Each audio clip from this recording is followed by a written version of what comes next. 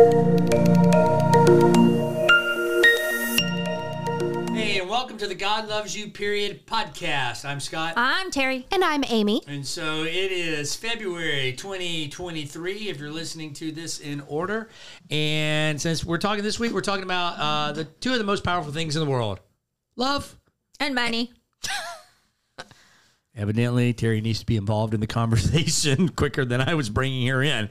But to get us started today, one of our questions is, what is the greatest love song? This is a get-to-know-you question. What is the greatest love song? And if you'd like to put on our webpage or social media or whatever, you can answer that question as well. But what's the greatest love song?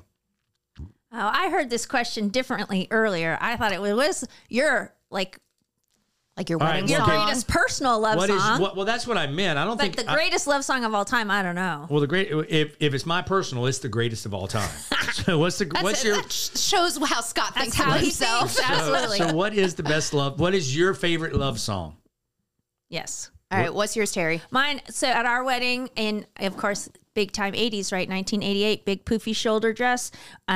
Was Phil Collins. You Groovy had big Kinda hair Love. too, didn't you? I did. Had pretty hair. What was it? What was the name of it? Groovy Kind of Love. About Phil Collins. Groovy. I love Phil Collins. He was good. It was good. It was. Amy? I think we danced to that song at the reception. Amy? Okay, I think the greatest of all time is Unchained Melodies I think by that's the amazing, Righteous too. Brothers. How does that one go? I can't remember. Oh, my love, my Ghost. darling. The Ghost song. Oh, it's the one from Ghost. Wait, is it? It's also in Dirty Dancing, I Yeah. think. And oh my gosh, that's one of my favorite movies of all time.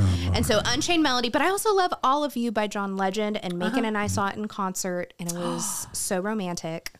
All right. Well, I know I'm supposed to say the song I danced to at my wedding, which is Only You from Starlight Express, a musical by Andrew Lloyd Webber.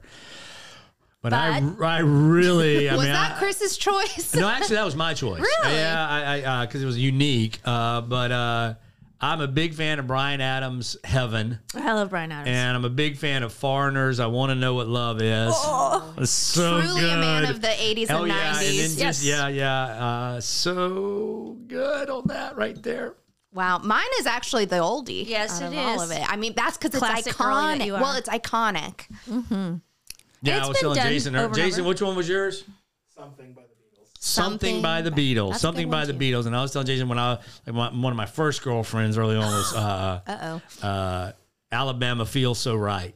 That was back You're not country music supposed to day. remember stuff like that. Oh my gosh, I remember every one of them just in my head. I can just, you tell me a song, I can tell you who I was dancing to with it. Oh, man. Okay. All right, so as we told you this month, we're talking about the two most powerful things in the world, love and Money. which Terry seems to really like the money. So we're going, but we all know there's that song by Jason's favorite group, the Beatles. Money can't buy me love, can't buy me, right? But could money buy you happiness? That's the question. Can money buy you happiness? The Scott Smith answer is no. Thank you for the podcast. Tune in next week. Really? Just no. I disagree. I don't think money can buy you happiness. I think money. Shocking. Wait, let's Not just straight stop up. to my podcast people and go, this will surprise you. Both Terry and Amy are going to disagree with me. And the rest of the podcast is me proving them wrong. Gang up on them.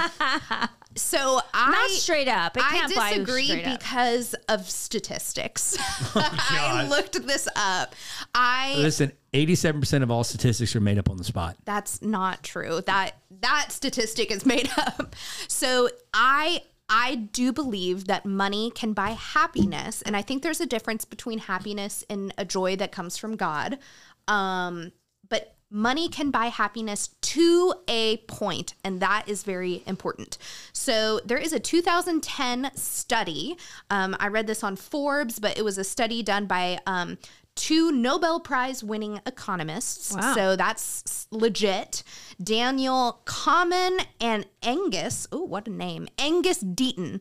And so they are economists and psychologists who do research on money and psychological I well-being. just want to be clear. Your evidence is to come from Forbes magazine and two rich white guys. Okay, So that's where your argument that money can buy happiness. You're using Forbes magazine and rich white guys. Well, Scott, you have a Nobel Peace Prize. I had an article I haven't posted. even told you the statistic yet. I had a similar article posted in Advances in Experimental and Social Psychology. So keep going, Amy. So they're essentially saying that, and this is 2010, money doesn't buy happiness after $75,000. Today, with inflation, that would be like $90,000. So up to $90,000, I can buy happiness, but post $90,000, I can't. No. Here's how it works. So once you reach that level, as your income continues to go up, your happiness doesn't necessarily continue to go up. So more money doesn't make me happier. More money does not make you happier. However, poverty doesn't make you happy either.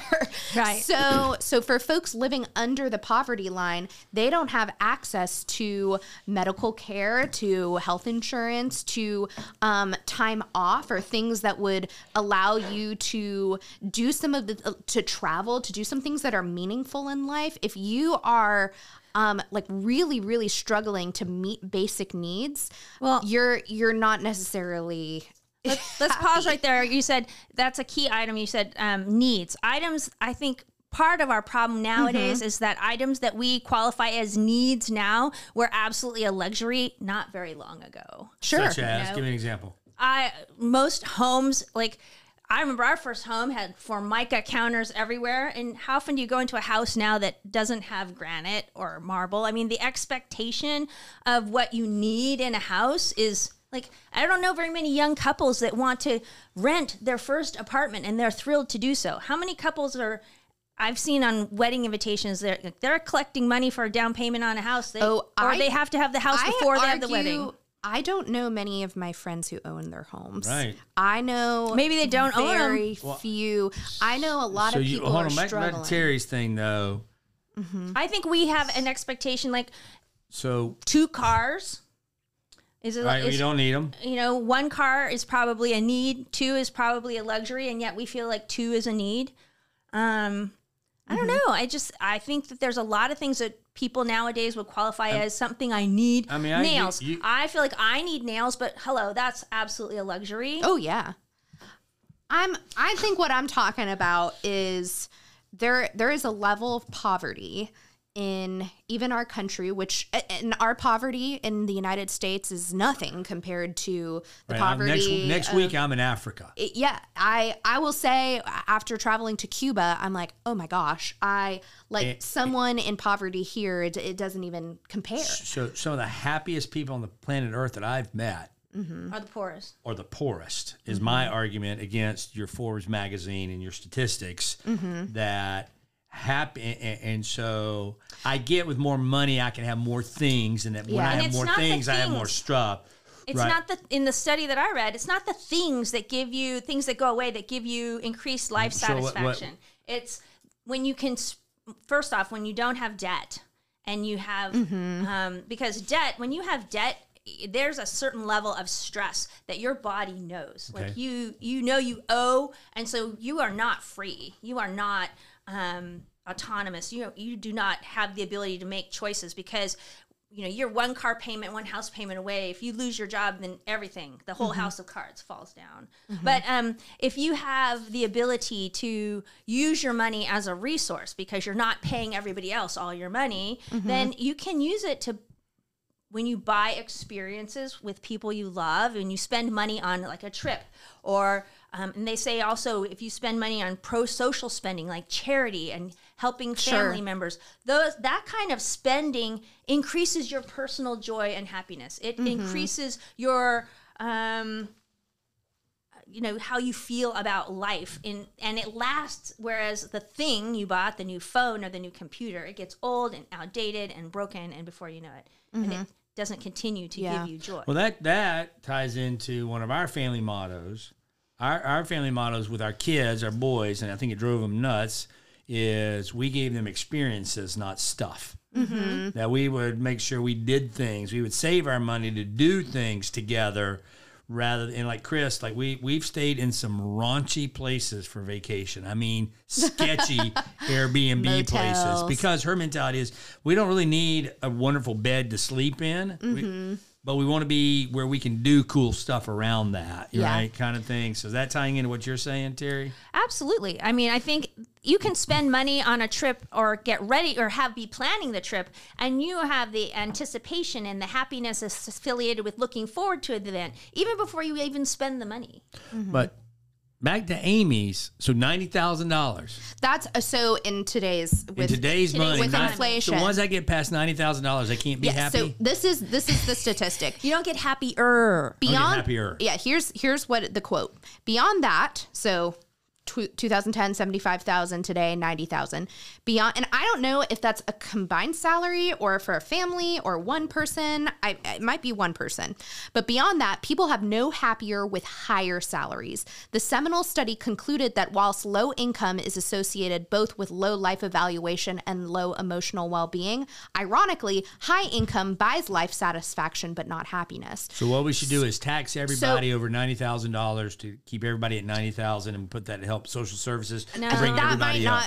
That might not be. It's not a bad idea. I will say that's like giving everybody a C. Mm-hmm. So the doctor who is making $200,000 is no happier than the family that's making 75. We'll so cover long as this their needs are met. in 2 weeks. I know we're going to talk about money specifically, and how the more money you have doesn't mean you have less bills. Generally, what happens is most Americans, more money, more bills. If you're making $50,000, you have $51,000 in payments. If you're making $200,000, you have $201,000 in payments. So we'll talk about this. Let me just. So I'm hearing from y'all that money can buy happiness. Can money buy love? Can money buy love? No, I don't. I'll give you an example. Pretty Woman. She was a prostitute. Well, it's a great movie. That's what I'm saying. That is the ultimate chick flick, right? I mean, maybe not the ultimate. It's a good one. It's one of the top. I love rom-coms. It's considered. And Richard Gere. It was like a modern My Fair Lady. Yes. All right, but it clearly is. He spent the money, and then the relationship got developed after that. Correct. And then I was a movie. So did money buy love? Can money buy love? If it can buy happiness, why can't it buy love? If he had just paid her and walked away, it would have been no love. The reason there was love is because he treated her like a lovely person. He treated her with dignity. Took her to the store and said, take care of her. So money can buy happiness, it can't buy love. Okay. Money can provide calm and control and allow us to buy our way out of unforeseen bumps in the road. Well, so I have a lot of friends who meet on dating apps now. And a lot of people will, poo-poo on dating apps, but we're in a modern era. AKA Terry. So they met on Hinge. And what's Hinge? I don't know this stuff. Hinge, so there's Bumble. It's a free app. There's not always some are paid versions. But Hinge is just another app. Hinge is another app. Hinge is known as the more serious one. If you're looking for a relationship, so yes, it's not a hookup. It's Tinder is not a hookup, or Tinder is a hookup. But I don't know. I've met people with successful relationships on. So I was on. There we go. I was on Tinder. There's Facebook now. Facebook has one too. Anyhow, so what's my point? I was on the apps. I was on the apps before I met Macon, and that was right when the I thought you were looking for your soulmate. Hey, you aren't meeting anybody in your circle of influence. You have no choice but to meet a stranger. With three major grad schools. Get to a point. The point is, I know someone who have had paid subscriptions and they found the love of their life. All right, so money can buy you love. So so sometimes you need to invest in the things that matter. I think you're with love, you're investing on dates. That money bought them an introduction. It bought them an intro. An opportunity to meet a stranger. That's so then what how it does is. money buy yours? Well, I asked the question because if money can buy happiness, money can buy increased happiness. Here's what I don't think. I don't think it can buy happiness. I don't think if you are looking for I only love people who make above this salary or who are, my. Why did you get into a sultry voice? Why did you? I'm only looking for people that can buy. I'm gonna put Amy of 7.5, Amy of 8 years ago under the bus. Oh my goodness. Amy of 8 years ago was naive, thinking she's going to find a doctor or a lawyer or an engineer. She was looking for love that had money. And who did I fall in love with? The boy from Alabama who's going to be a pastor. And it was way more fulfilling of a relationship than I could have ever had with other folks.